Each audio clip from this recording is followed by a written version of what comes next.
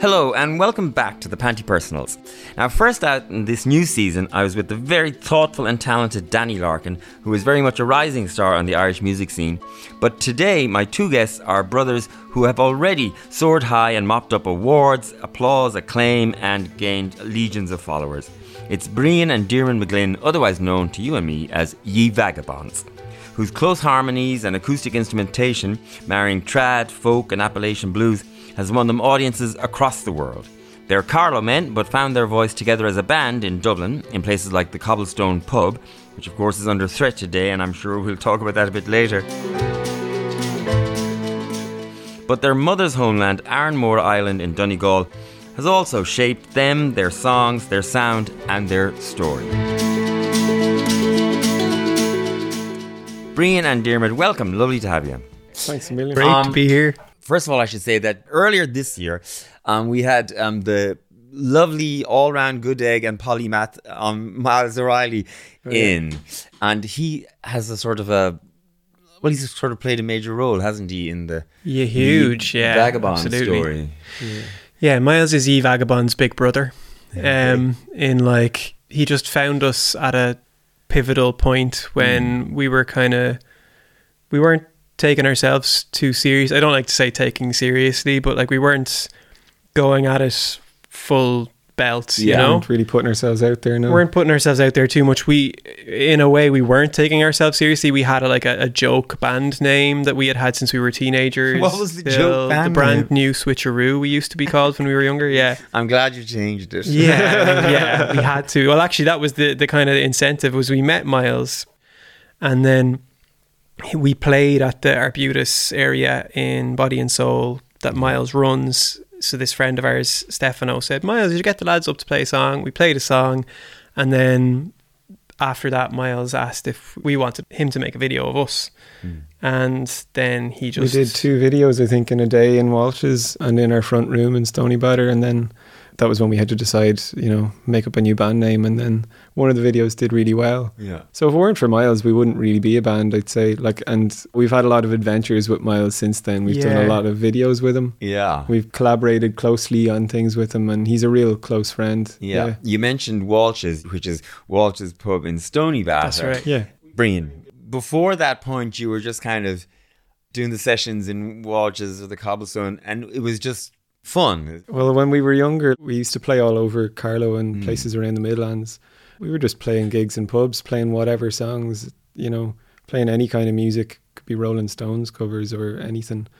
So we were still doing those gigs, and before we met Miles, we had met a crowd of musicians in Dublin that wrote their own songs and were more interested in doing that as well. So we kind of were starting to develop maybe more in writing our own material, and we found people that we felt like we belonged with, maybe, and that kind of changed things for us too. We hadn't really had a scene our age in Carlow that we kind of bonded with in such a big way, And then with Miles, Diarmaid, I want to talk to you about the All Boats Rise project you did. Tell me how you got to there, because first of all, you'd done a similar project where you played sort of on islands.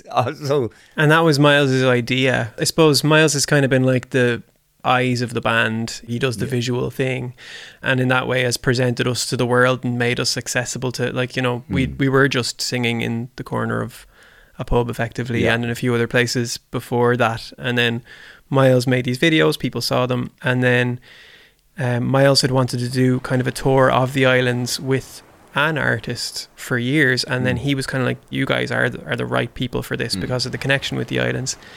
And Miles not only filmed those gigs, but also he stepped into this other role that Miles has since continued to do for us, where he dressed the stages, fixed up the lights, and aesthetically just kind of helped create the whole experience, I courted a wee girl for many's a long day, and I slighted all others that came in my way.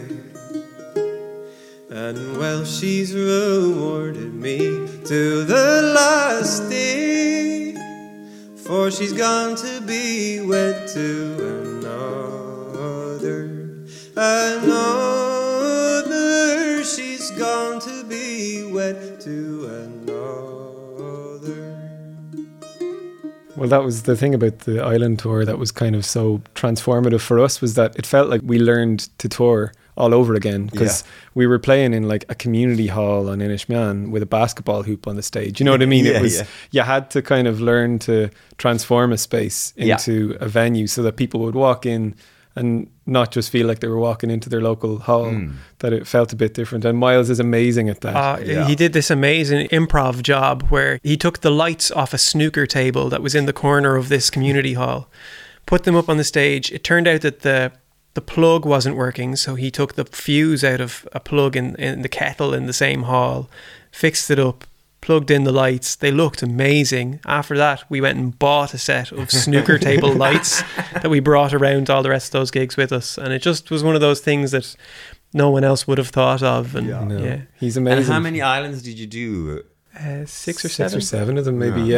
And how long was the period of time? It was a couple of months, maybe from June to like end of July, mid-August kind of time. Yeah.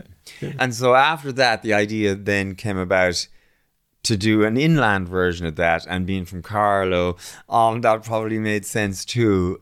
Because I have to say, looking at the little clips and everything, it seems like, I don't know, almost impossibly idyllic. And to do it during the pandemic, when people were trying to find a way to perform, to be hopping on a barge, and which I have to say, when we were kids, every 2 years we had a family holiday, and it was down the Shannon on a barge.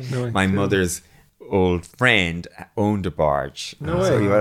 So I have like great memories of, me and my 6 brothers and sisters, my parents, the cat. We took the cat on the barge, the dog, some neighbors' kids all piled onto these barge. Did the cat have its own life vest? No, and like this sounds so nuts. Like taking the dog on the barge is not such a big, people do that. It seems reasonable. And sometimes have life jackets for them. And the cat in Lough Forest Park, the cat legged it, one day and was gone for 2 days, but came back and got back on the boat, and we, went home with the cat. Who knows what the cat got up to on that last weekend? It's such a nutty idea. And my dad is a fucking vet. And I even said to him, says, we took the cat on a boat holiday. Cats don't traditionally like water, do they? Cats? Or leaving home, or any of it. Like the whole thing was such a nuts idea. Anyway, so reading about your inland waterway barge tour, it was just really speaking to me. So great. How did it work on a practical level, each gig? And it was like, I guess the process took a lot longer than just a month on the boat. Yeah. But it was something we thought about it a couple of years ago, and then I guess because of the pandemic, we decided that maybe it would be a good time to do it. So we started, I think we basically went on the Grand Canal, the Barrow, and then up the Royal Canal. So the Grand Canal and the Barrow were on the same boat. Yeah. And we were told by the people who owned the boat that we shouldn't go down the Barrow first because the Barrow is a bit trickier. There's there's currents and stuff. So we went up the Grand Canal. You were doing your own. We had to driving. That's not the right word. We had to learn to drive it. All right, yeah. So we had friends with us. The first Rosie and Dave were with us the first week, and that was amazing. They live on a boat and they know how to move barges around, and they showed us the ropes, literally, I suppose. But we brought it over to Banagher, and then they left, and then it was us out on our own. But Miles jumped on at that point as well. So then we became this crew of 3. It was kind of the best thing we've ever done, I'd say. Easily.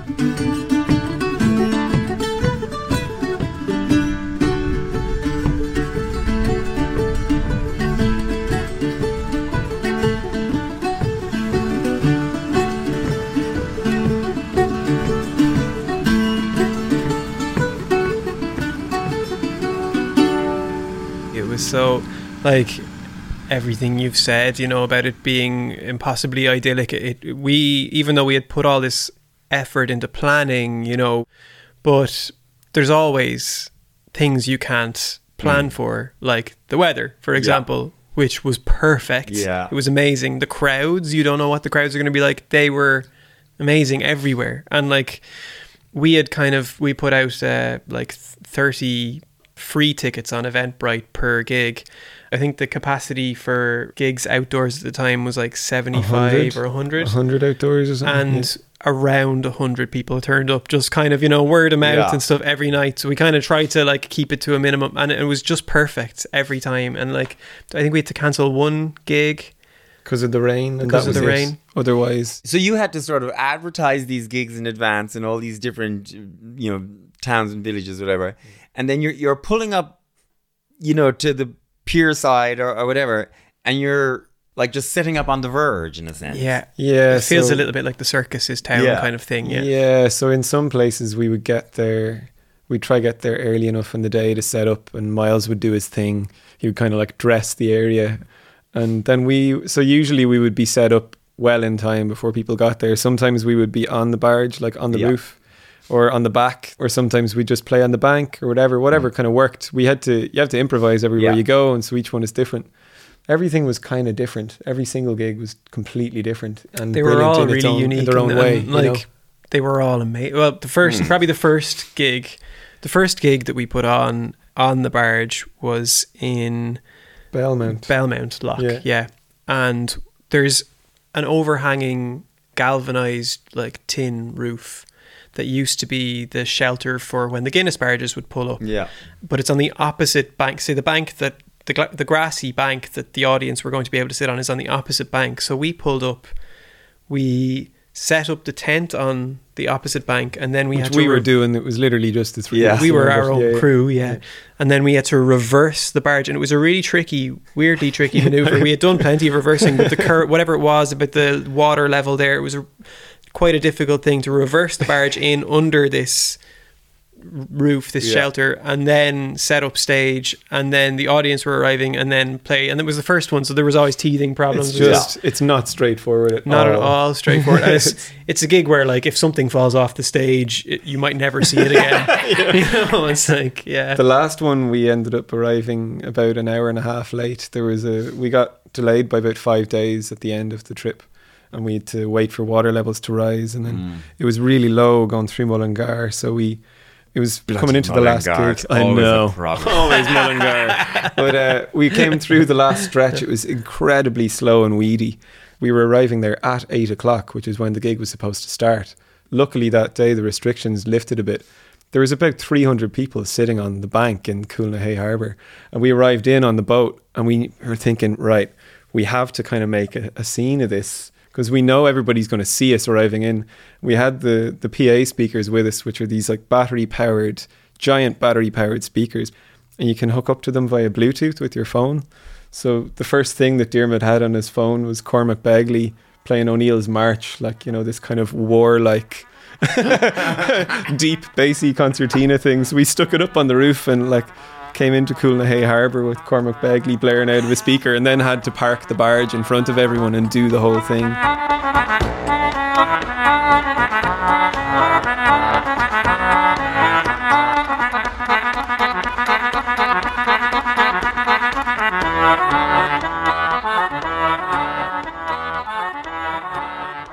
It was kind of intense, but kind of brilliant as well, because the whole thing became performance. Like, very theatrical in the end. Yeah, it was amazing crack. She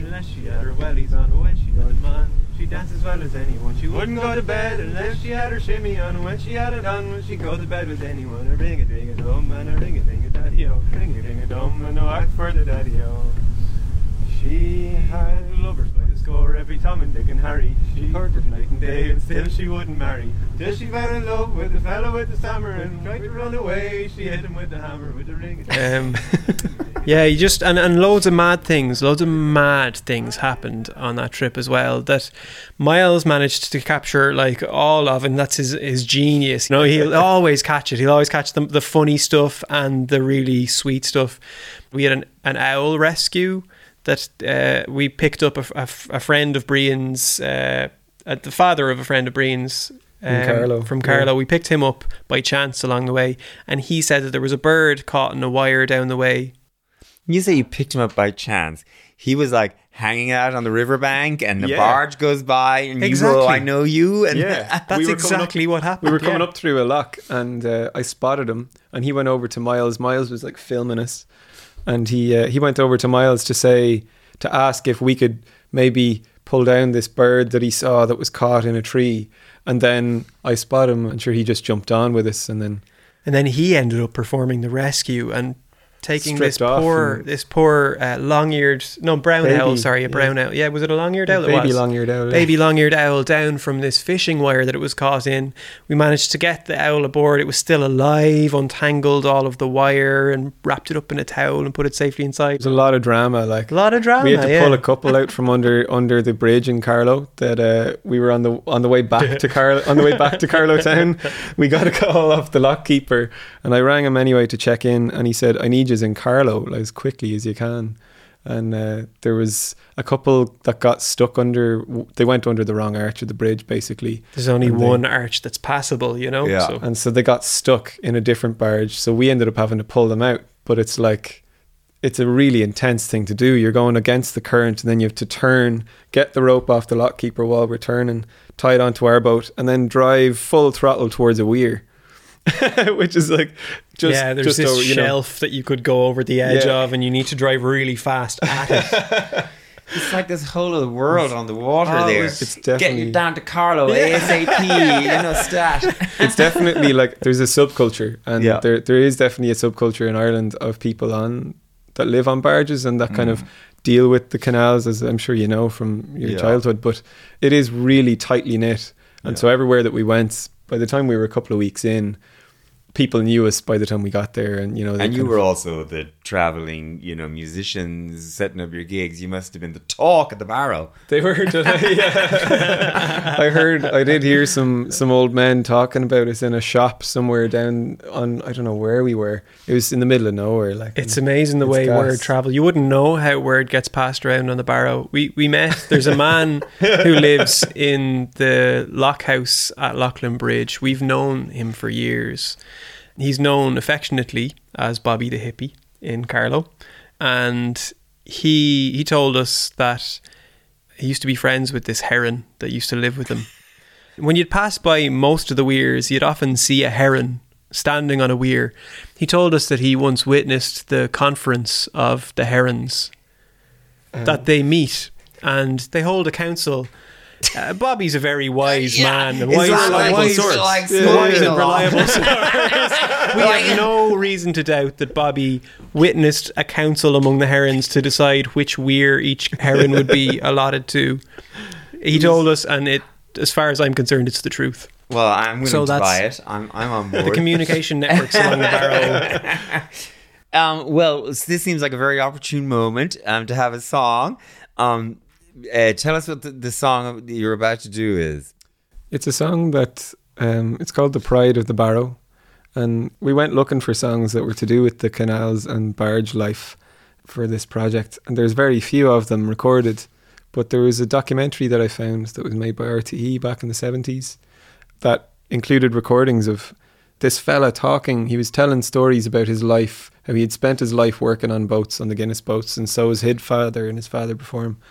And it sounded to me like he was the one that was singing a few songs in this documentary, but he wasn't named and he wasn't credited. So there was a fragment of a song. I wrote a couple of more verses to it, and then we ended up, by chance, one of the lockkeepers in Carlow, I got chatting to him, and he mentioned a story about his dad. He said his dad used to work on the boats, and I recognised the story from this documentary. I said, your dad, he hardly sings a song called "The Pride of the Barrow," does he? Or like with a fine pair of horses going down to Carlow. He said, yeah. He said, that was my dad's song. I said, and it turns out he's still alive. Jim Gill is his name. He's 90 years old, and so he's one of the old Guinness bargemen. So that's where this song kind of came from. But we'll visit him soon. It's a very Irish story, that too, Yeah. isn't it? Absolutely. Everybody knows everybody. All right, let's hear the song. Right.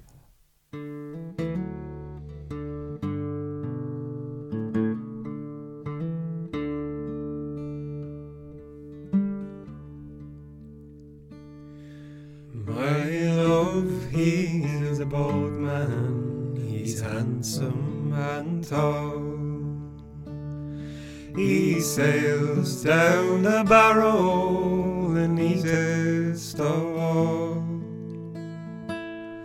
with his copper brown hair and his violet blue eyes. He's the pride of the barrow and my heart's delight.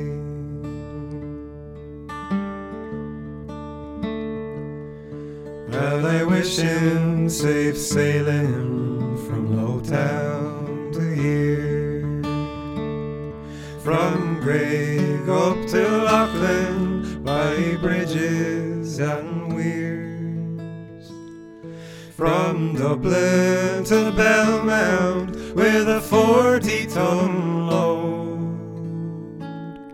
and a fine pair of horses going down to Carlow.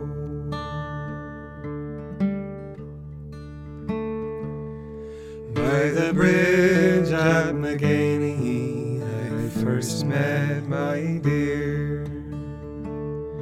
He was dopping a fly o'er the mouth of the Lear.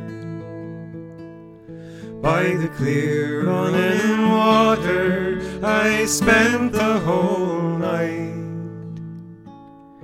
with the pride of the barrow and my heart's delight.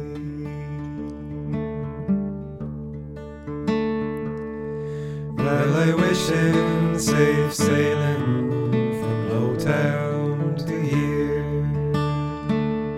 from Graig up to Loughlin by bridges and weirs,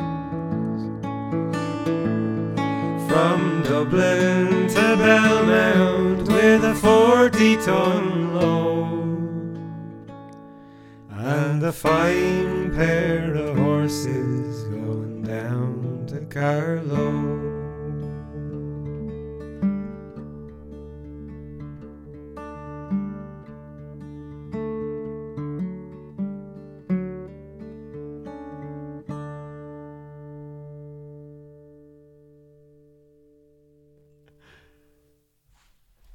Gorgeous. I have a few thoughts about that song. The first of all is kudos on, I presume, not changing the pronouns. But then you tell me that it was a guy who sang it anyway originally, and he sang it with male pronouns. Yeah. Yeah. That is interesting to me because most singers are so obsessed and they always, you know, they're so freaked out and they change the pronouns. Yeah. And I was thinking, you're perfectly happy to sing a song where you murder somebody in it and you don't get freaked out, but you can't, you sing something from the perspective of a woman for a second. So that's interesting to me though, because you heard it being sung by a guy from the perspective of a woman. Mm-hmm. It's kind of common in traditional songs. I think that's a common thing, and I think we've always kind of enjoyed the fact that you can do that. There's like permission to do that. Yeah. In that whole sphere of to just like I sing a song that begins "I am a poor girl." Yeah. You know, and you can, and it's a long-standing part of the tradition, and there is something a bit fluid about it, and that's like totally cool. Yeah. Sometimes we do change pronouns of songs, or we add verses that have different, just for the crack. We've done, there's a song called Hares on the Mountain where it's like if all the young men were hares on the mountain, all the young girls would take guns and go hunting. And we've changed in some of the verses, we've mixed it up so that in one of the verses we'll sing all the young men, then all the young men, and then another one where it's all the young girls and all the young girls, just for the crack as you can. And if all the young maidens were green rushes growing, fall-a-dal-a-dal-a-dal-a-dal-lay, and the very young maid to take up and go on, fall-a-dal-a-dal-a-dal-a-dal-lay. Because with folk songs you can just, they're everybody. Well, I like that because in a way, a folk song, it's a bit like, it's a story and you're just, telling the story. I suppose it's the thing with folk songs and with old songs is that, like, it's kind of hard to say that there is an original thing. It's very hard to trace things back to one source. So it means that there's a lot of freedom to do whatever you want with them in that way. Yeah, there's no copyright. Yes, but they're also kind of oral histories in a way that a regular pop song isn't. Do you know what I mean? Yeah, absolutely. Yeah. Well, every time you retell the story, whether you intend to embellish it or not, because you're, well, especially if it's in the oral tradition, it may not have been written down. And so you're depending on the reliability of your own memory. Yeah. And memory is unreliable. Yeah. So you're going to misremember things, and the way that you misremember things are going to be colored by your experience. Yeah. So if you have leanings towards, I don't know, violence, or leanings towards gender fluidity, or whatever it is you want to bring to the story, the things that you prioritize are going to come through. They're going to be the things that you emphasize. Maybe it'll just be in the way that you ornament that verse, the way you sing it. Yeah. But whether you like it or not, you definitely, you'll end up affecting things, I think, subconsciously or consciously. Yeah. And, imitation in traditional singing is actually an act of, it's an act of creation, you know.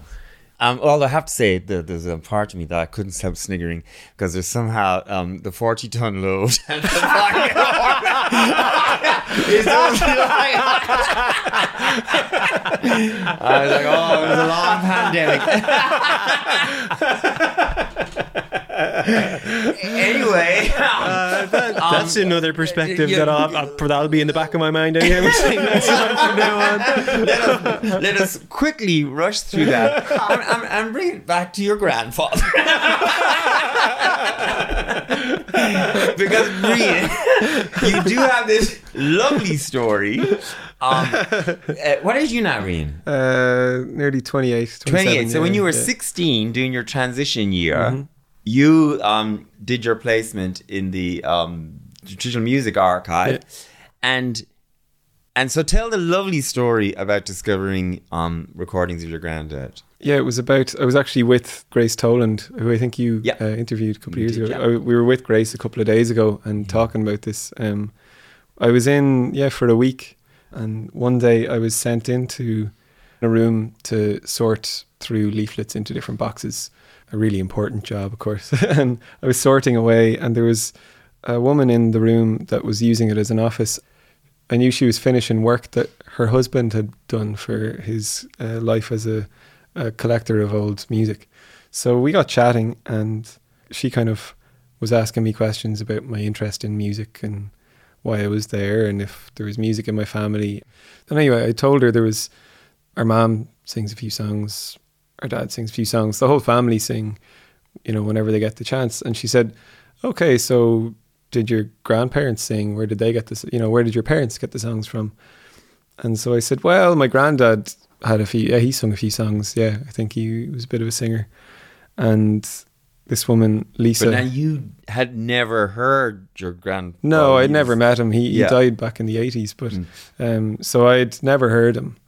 And she said, what's your granddad's name? I said, he wasn't well known, but he was known locally as Barney Begg. And she said, that's hardly Barney Begg Gallagher from Ironmore. And I said, yeah, that's my granddad. Yeah. I said, I never knew him, but yeah. And she said, I recorded him back in the 70s with Hugh. So I said, well, that's amazing. I've never heard him singing at all. I've never heard recordings of him. I'd love to hear them sometime. And she said, well, they're all here. We can go listen to them right now. Let's go find them. And we kind of excitedly ran upstairs and found the CDs that they were on. And then I was given a set of headphones and a computer and stuck on this thing. And there was 5 recordings of my granddad singing, and a few recordings of our great grandmother, his mother. The recordings were amazingly alive. You could hear at one point somebody walked into the room, probably the front door of the house, and they start saying huh, and then you hear somebody saying shh, and then the kettle going on, and it's an amazingly real thing.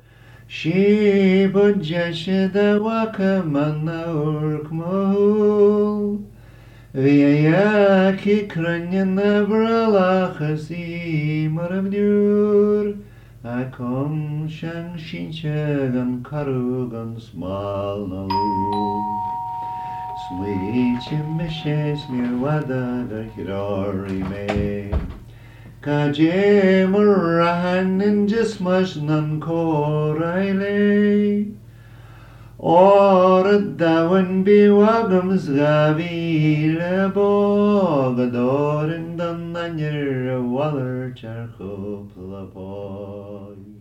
I mean, that was a crazy moment. It was kind of transformative for me because I was singing whatever songs back then, you know, David Bowie and like Johnny Cash songs out of songbooks.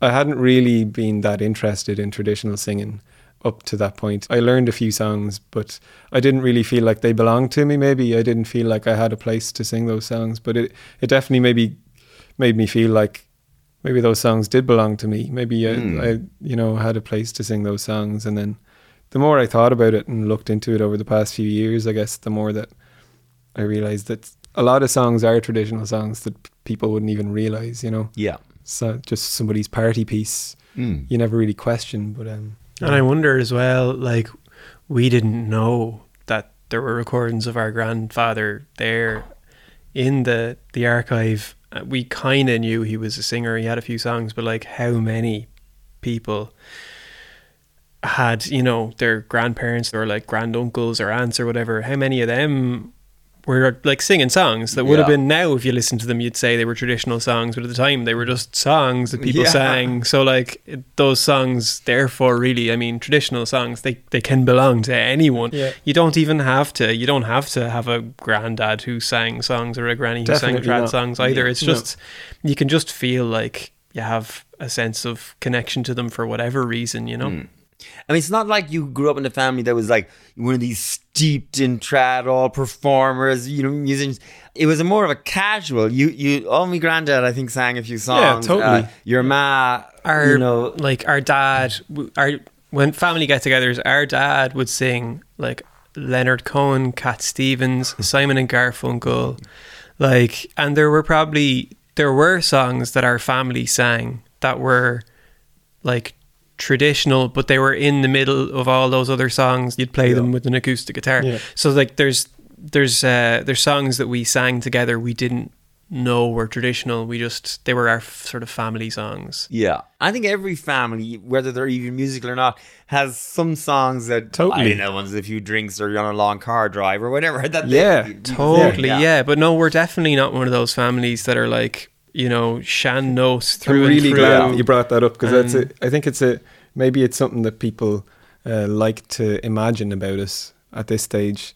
That story maybe gets told, but it's I mean, we grew up listening to like Led Zeppelin and Thin Lizzy first, in a way. There was a route that we followed, a musical interest that took us to getting really interested in traditional music and spending time. I mean, it's not like, you know, you were 2 years old and your parents are shoving a fiddle into your hands or anything. No. Not at all, no. Like, the girls all played like trad instruments, but our parents didn't play trad tunes. They had an interest. They were really interested. They liked it, but they one were of their friends, like, they were into like amateur theatre and stuff. Theatre. They're the kind of people, they encouraged anything that was creative. They loved things that were like community based. So like, our dad was involved in the GAA, even though he didn't really play a whole lot. You know, he was involved in the club because it was a club and it was a local thing. Yeah, you know, that is small town stuff. Totally, you're just involved in everything. And one of their friends, Dave Sheridan, when I was like 8 or something, asked my mum if I wanted to learn the fiddle, and there was a fiddle lying around somewhere that my sister had when she was younger. So I ended up learning when I was that age, probably from Dave. But I didn't learn any trad tune. Like, I started playing tunes only a few years ago, really, and singing traditional songs like when we were in our late teens, early 20s, and like, like, kind of followed a path through loads of other music to get there, and in a way it does feel like coming back home. But there is this idea people have about, like, I'm doing the rabbit ears quotey thing here for people who aren't looking at us, but like, authenticity. What I think authenticity is a feeling people have inside themselves when they see or hear something that, you know, feels like it's true to the old whatever or the real, you know. Like, we became obsessed with the music we were into, but I don't know.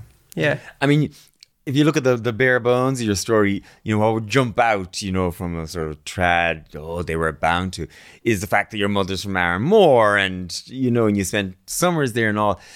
But when you were a kid and you're going to the island in the summer, were you just being kids, whoops, poking a stick in a rock pool or whatever? Absolutely. Like, Yeah. it wasn't like you were being taken to the trad session every night. And There you know, isn't. There isn't really that on Ironmore anyway, as such, or there wasn't when we were kids. Like there are lots of pubs, and there's loads of singing, and there are great singers there, and there's a pipe band, and there's music, all right, but there isn't like a regular trad. It isn't that kind of a place. Our uncle really, used anyway. to play in a pub, and he was like the local one-man band, had a like drum machine and stuff. And it would have been kind of country like- music yeah, and that kind of stuff. Yeah. But no, we were up there playing games. It was in a it was Lord of the Rings land for me when I was a kid. all it the was- cousins together. It was kind of that. how big that is kind the of island? I mean, how many people are on It's it? about 400. Oh, so it's it's populated reasonably enough. big. Back then, like when we were kids, there was over 1,000 people living there all the time. So the population has dropped quite significantly in the past kind of 15 years, 20 years, because of fishing and stuff getting kind of hit. Yeah. Although the population is dropping, but your family is adding to it because Yeah. your parents and sister have gone Have back to moved live back, there? yeah. That's right, And then yeah. Fiona and Jessie have 3 little girls there now as well. So Yeah. it's keeping, I mean, every time that happens, I mean, it keeps the primary schools going and that kind of stuff. Yeah, it was very yeah. exciting for the island when our youngest niece was born, because she was Alright. the first kid to be born on the island in a couple of years, so it was a big deal. But it really feels like home up there now. Like Yeah. our mum and dad left Carlo after we left. I suppose we're the youngest, And so when did your parents move back there? it was about 4 or 5 years ago.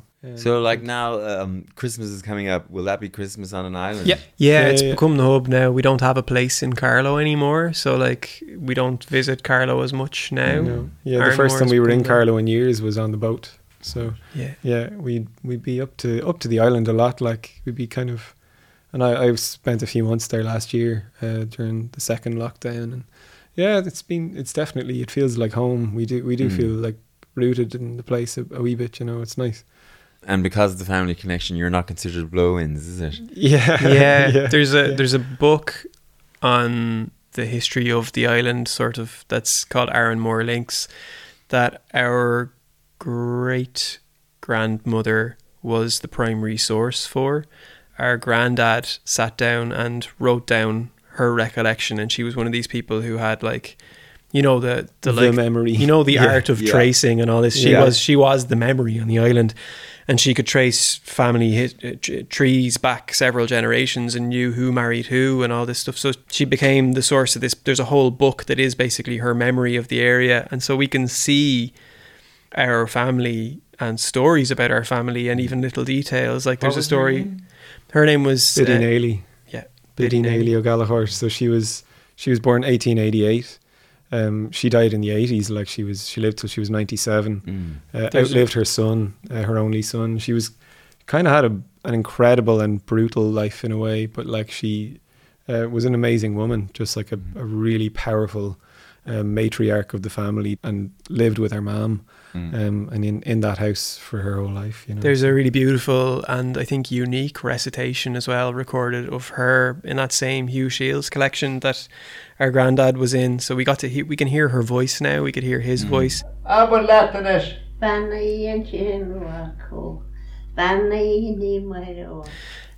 She's reciting a kind of a rare local like religious recitation in like a very pure dialect.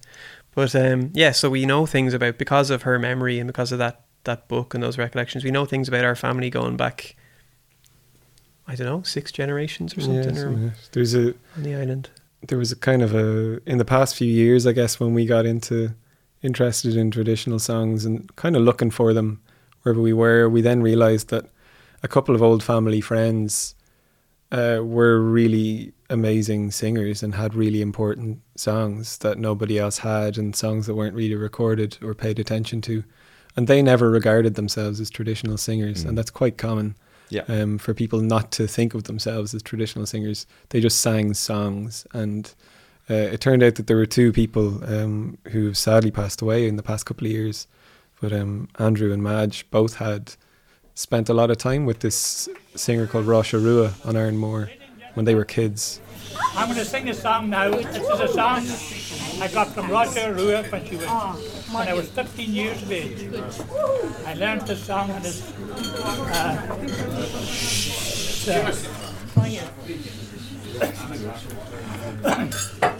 My dear mother stood on the Queen's Town docks with a handkerchief up to her eyes. And as the big ship sailed away with the tide, it was there that she started to cry. And Rasha would have been of the same generation as our great grandmother. And she had an amazing repertoire of old songs and singing.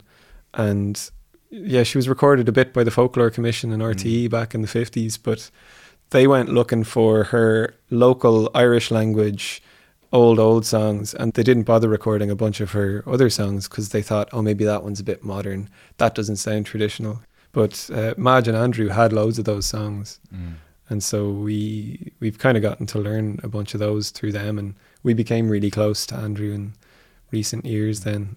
So it kind of gave us a couple of ways in, and identity's a funny thing in those places. If people don't identify as a singer, they don't feel like they can say that they're a traditional singer. Their confidence might be low or whatever. They won't tell anyone. Well, I think people feel they have to earn singer, or it has to be done professionally or something, rather than... I'm interested that you said the recording of your grandmother, Dermot, you said was a local religious recitation. I think this so. Is making it sound very Wicker Man. Yeah. Yeah, I've never seen Wicker Man, actually. People keep on saying that there's we should probably watch that. We should probably watch it. We're probably reference. like, yeah, people keep on... Not the modern remake about 10 years No, the old one. The original one. Because I think the original one has a song in it that has the same melody as Willie O'Winsbury, so people used to keep on hearing us and being like, have you seen The Wicker Man?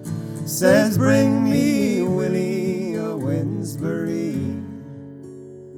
for hanged he shall be. But when he came the king before, he was clad all in red silk. But no, I get it's Spooky Island. Yes, Spooky Island, religious stuff. Cut off Yeah. from the mainland, terrible things happen. Yeah. I don't know that Sounds about right. I don't know that our great grandmother ever got up to that kind of thing, to be honest.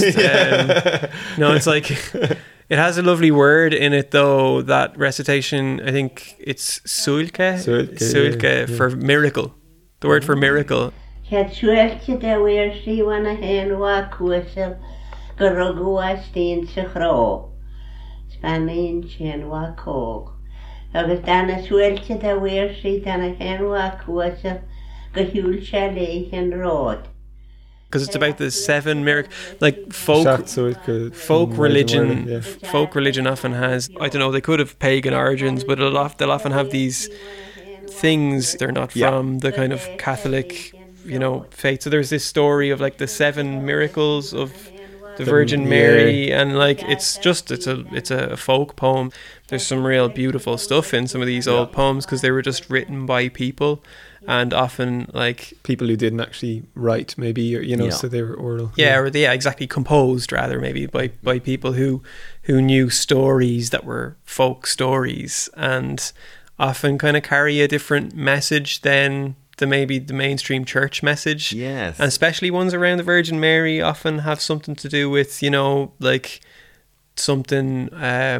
A bit different, just it's a feminine thing, fertility, and all that stuff. But they're not even always fertility. Sometimes they're just like a very female kind of protective power as well. It would be only pretty recently that there'd be like a lot of men around all year round on Ironmore. You know what I mean? Right, yeah. Like forever, people have just been emigrating seasonally or for years. So yeah, it was often the way that it would just be like women and children on Ironmore, for until a certain time of the year would come around, like Christmas or something or whatever, and all the husbands would come home. So therefore women would have been doing all of the work and would have been like really strong as well. They would have been doing like all of the farm or that same great grandmother would have rode to the mainland and back herself like every day, well into her old age, Well, women in the West, they're fierce. And the Northwest as well, even maybe.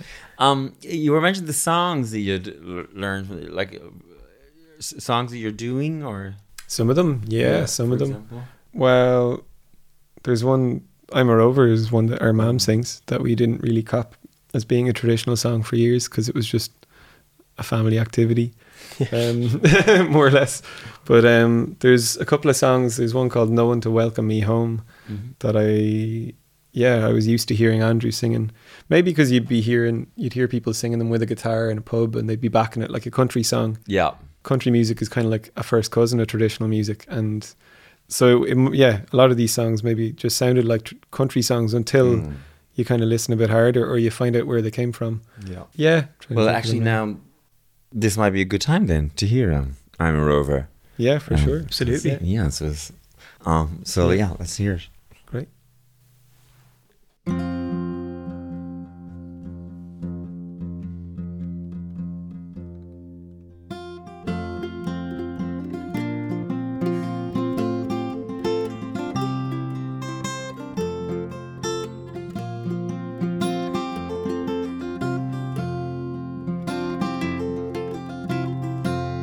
I must away now, I cannot tardy. This morning's tempest I have to cross. I will be guided without a stumble into the arms that I love the most. I'm a rover, seldom sober. I'm a rover of high degree. It's when I'm drinking, I'm always thinking how to gain my love's company.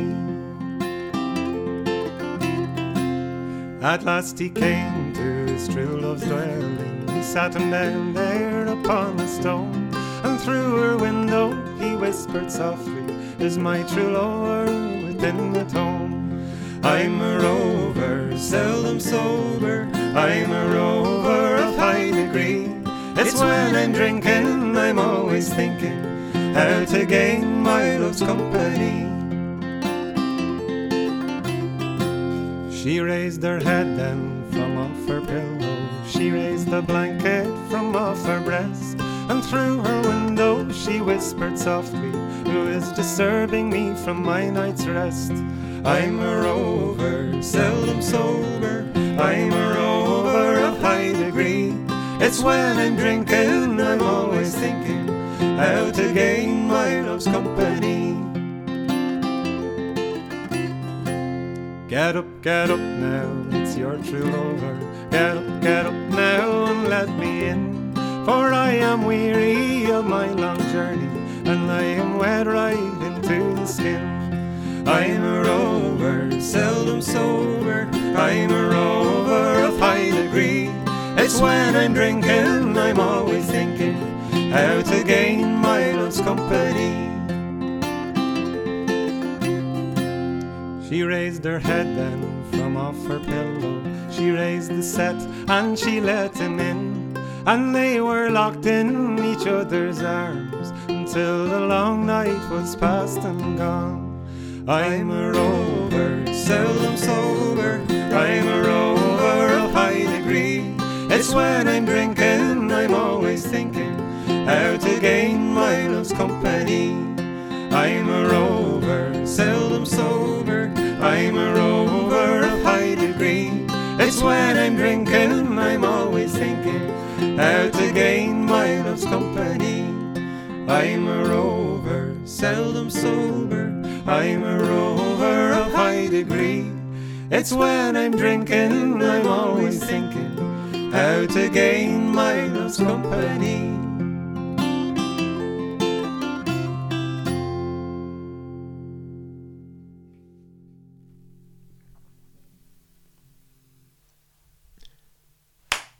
Gorgeous.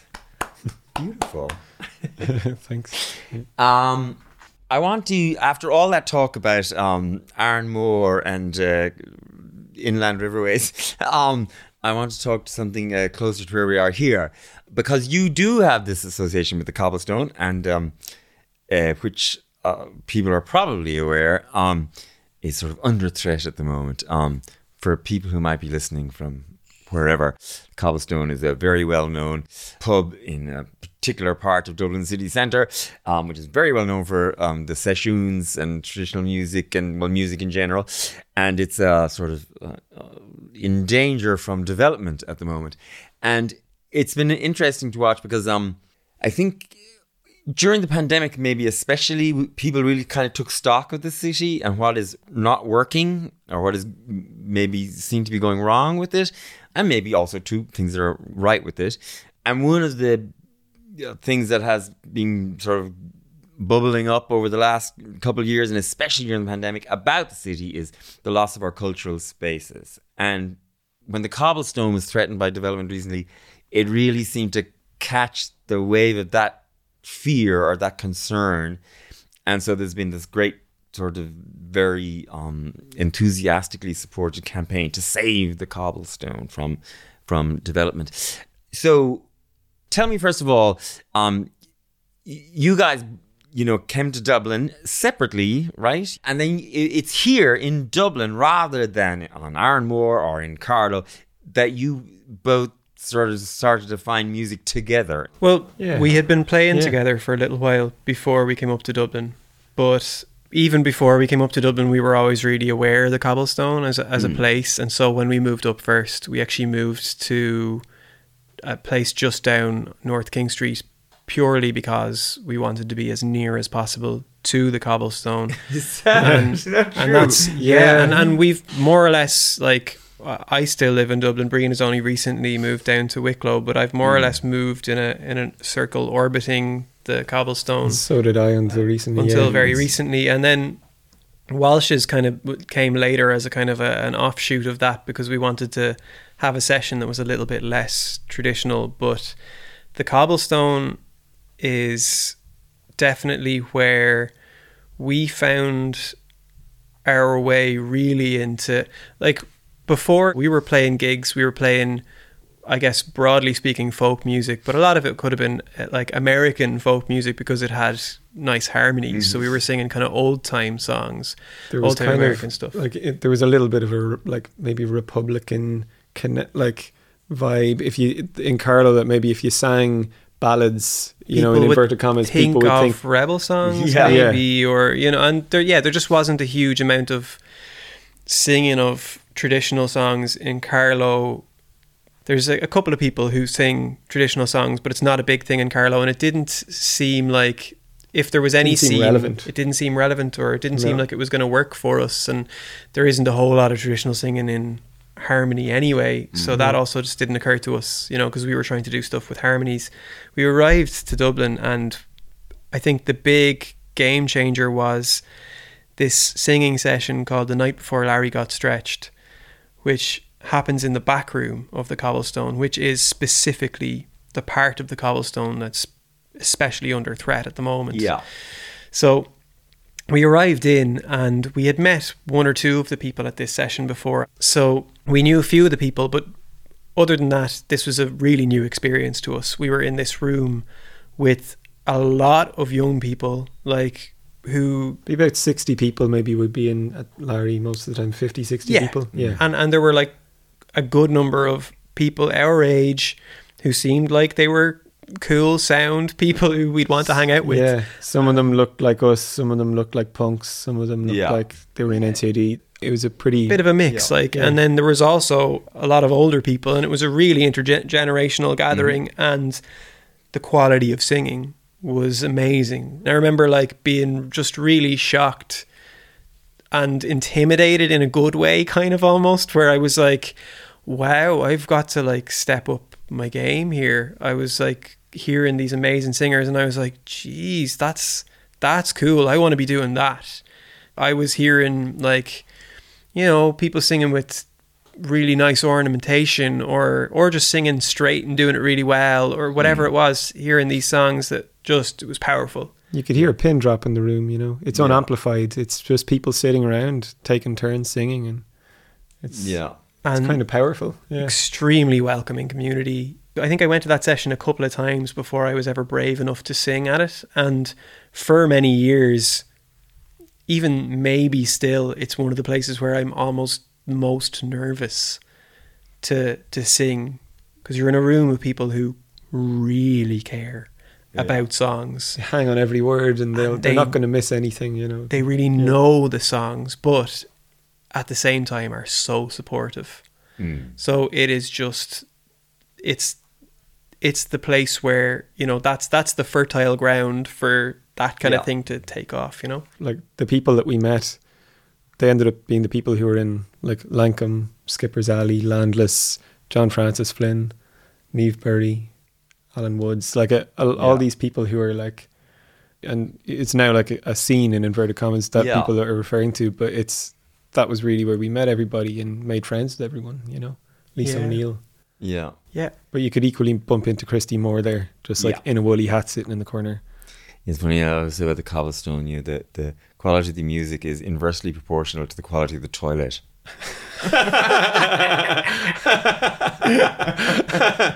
That's probably a rule in general. It's like the opposite to the restaurant rule, where like if the toilet's dirty, the kitchen will be dirty, don't eat there. You know, if you go in and the toilet's immaculate, you're like, I don't want to listen to the tunes here, guys, let's go. But now one thing though, so because, I mean, you described that beautifully there, arriving on the Cobblestone and, you know, almost feeling intimidated. But I imagine that there's a kind of a buffer that you create in just being brothers, that you're not sitting in the Cobblestone necessarily entirely alone. I'm using the Cobblestone more metaphorically now at this point, but you know what I mean? And when you're out and about in the world and, you know, trying to carve a niche for yourself, you have, you know, each other. We were definitely referred to as the lads or the brothers, even if it's just one of us on our own a lot. Yeah, you do. You become a plural entity. Yeah. You lose a bit of your individuality, and it is both a like a nice thing and kind of a frustrating thing sometimes. But like, because you know, you people don't necessarily know you, and it's more than just in your mind. There is a special quality of hearing siblings' voices a blend.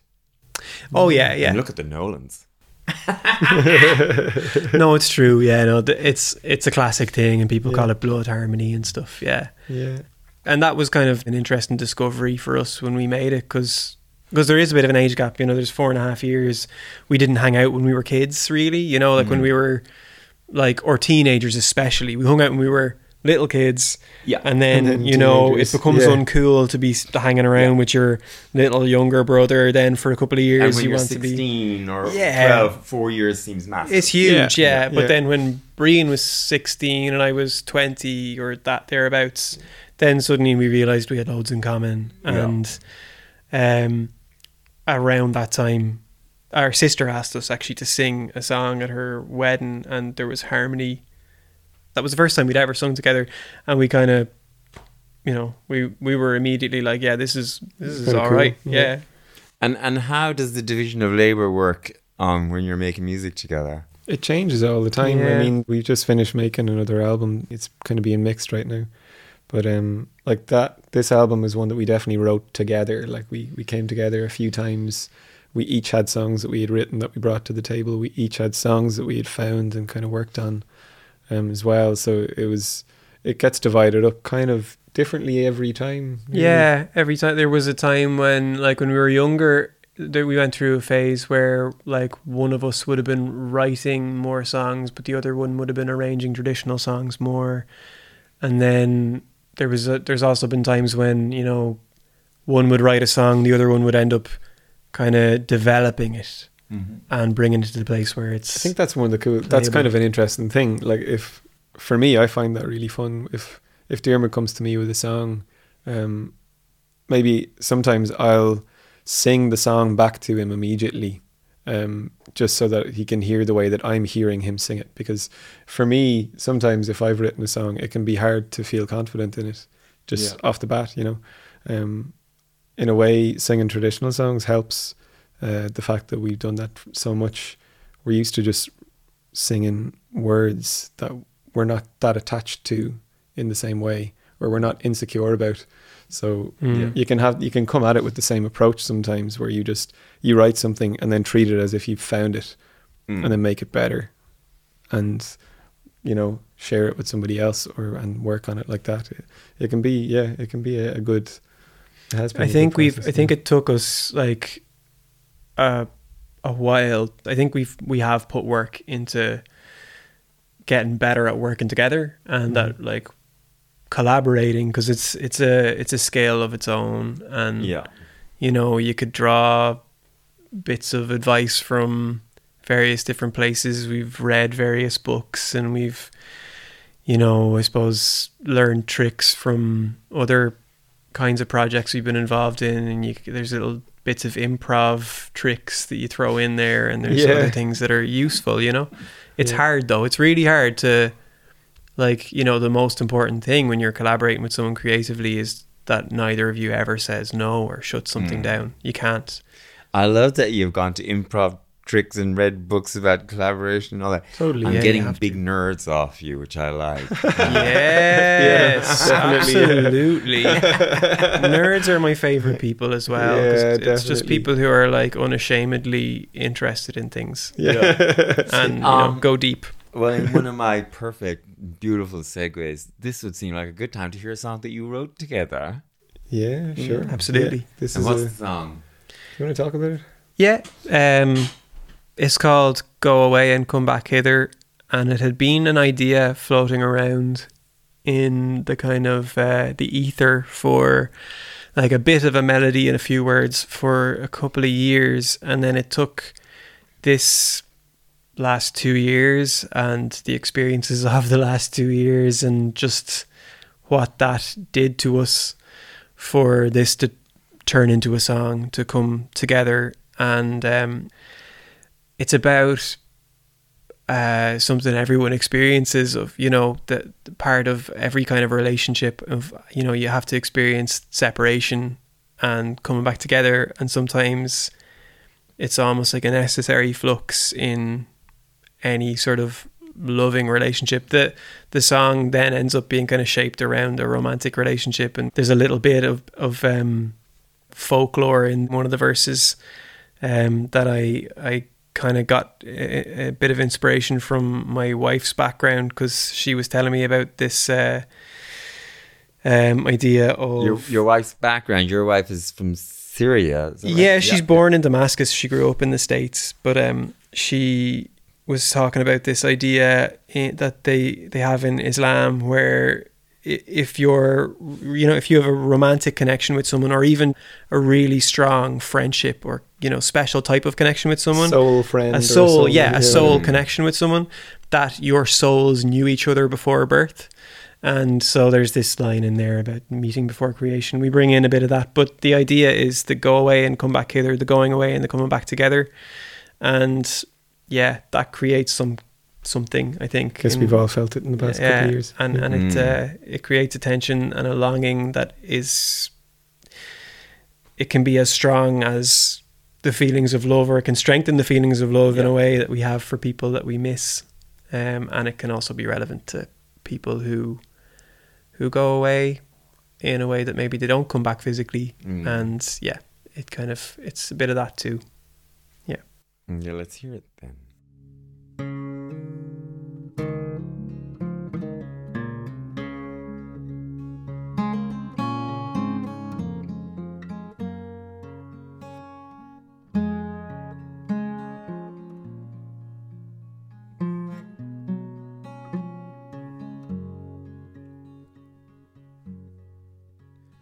Go away and come back hither, love.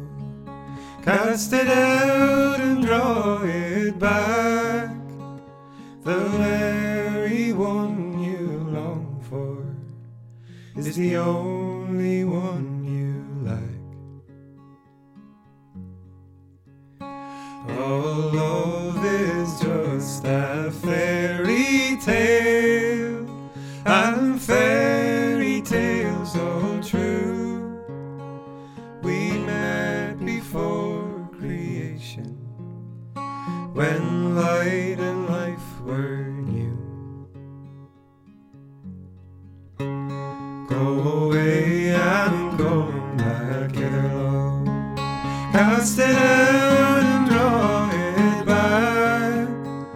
The very one you long for is the only one you like. The poison in the apple, love, when happy hours are brief. If if we never felt it stinging, we'd never know relief. Go away and come back here, love. Cast it out and draw it back. The very one you long for is the only one you lack.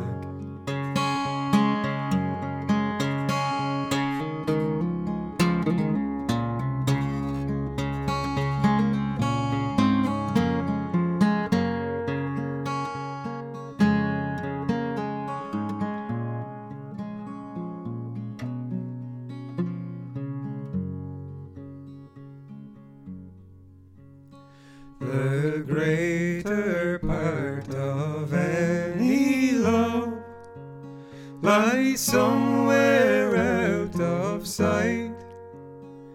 Astronomers attending to the paths of distant lights. Go away and come back hither, love. Cast it out and draw it back. The very one you long for is the only one you lack. Go away and come back here, love. Cast it out and draw it back. The very one you long for is the only one you lack. Go away and come back hither, love. Cast it out and draw it back. The very one you long for is the only one you lack.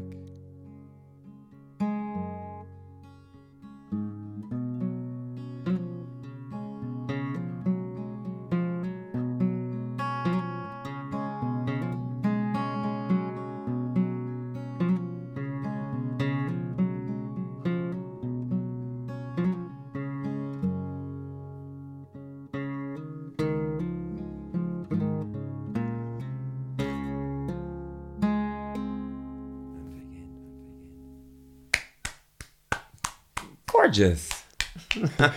Thanks. Very talented nerds. That's what you thought.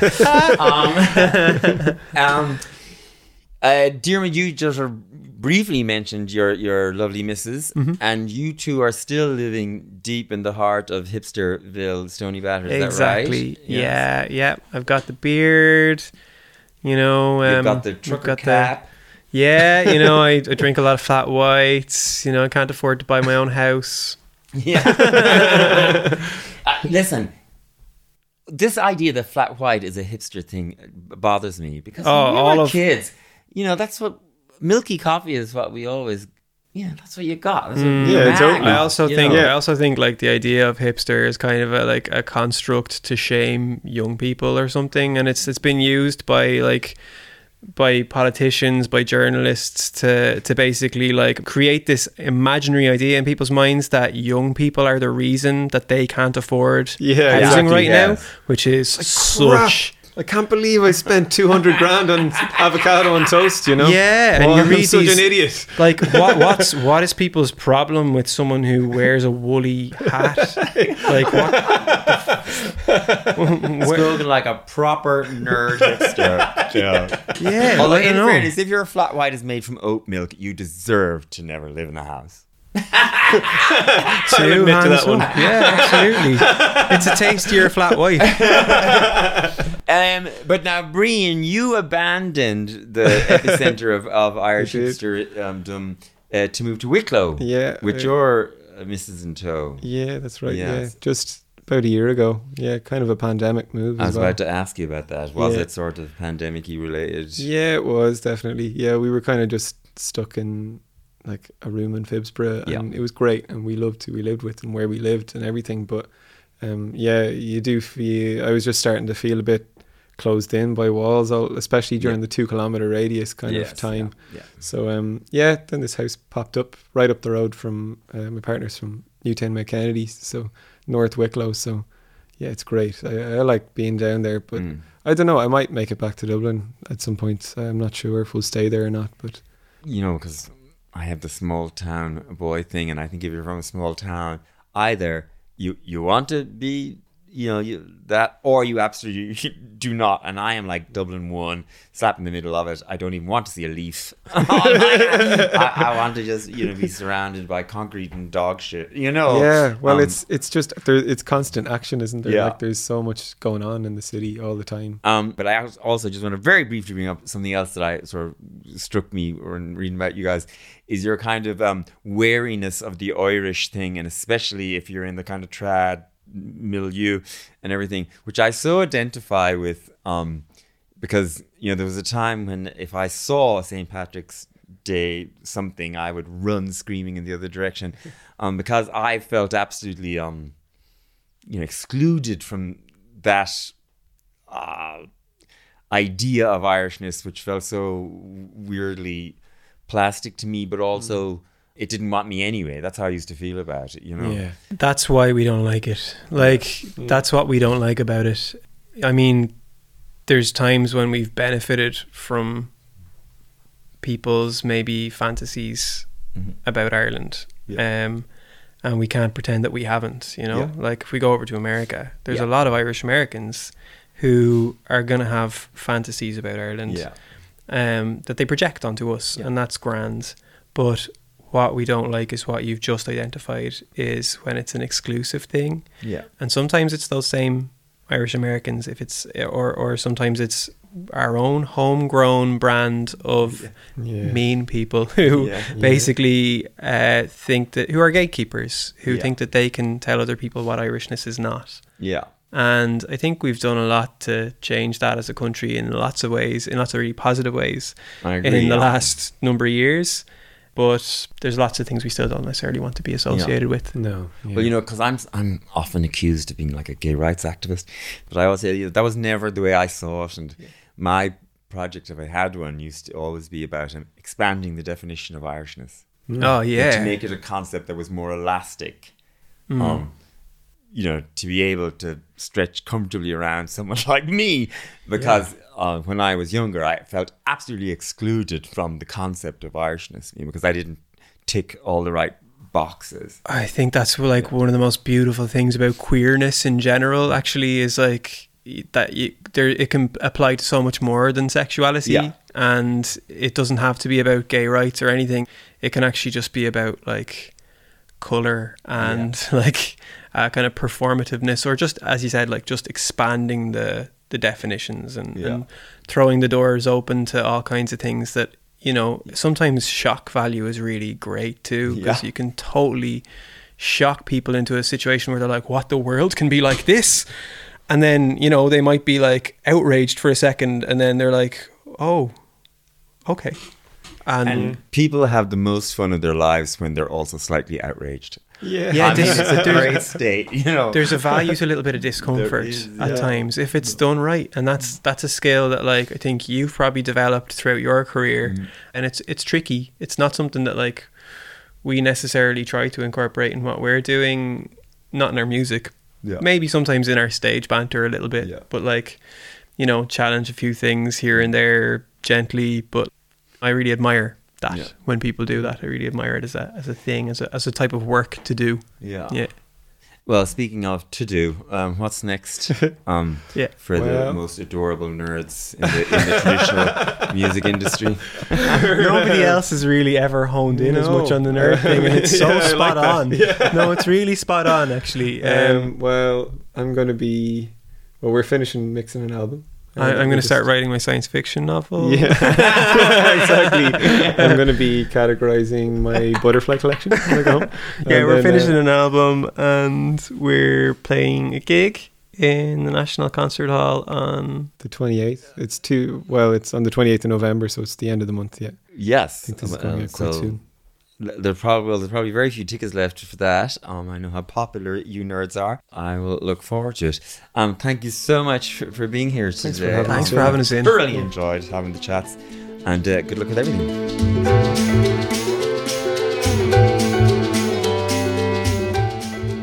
And we're out. Thanks a million. Cool, that was great. Yeah. Thank you. Haven't done a lot of like this kind of, haven't done any of this kind of thing at all. Well, actually, I was laughing because yes, Helen and John here, do all that background research, and then I do actually look at it and read it. And so I'm watching this fairly painful interview with you guys that's done in French with these with these translators. Oh my god! And then later something else I'm reading, and you describe your worst ever gig, and you start, and I'm like, that is.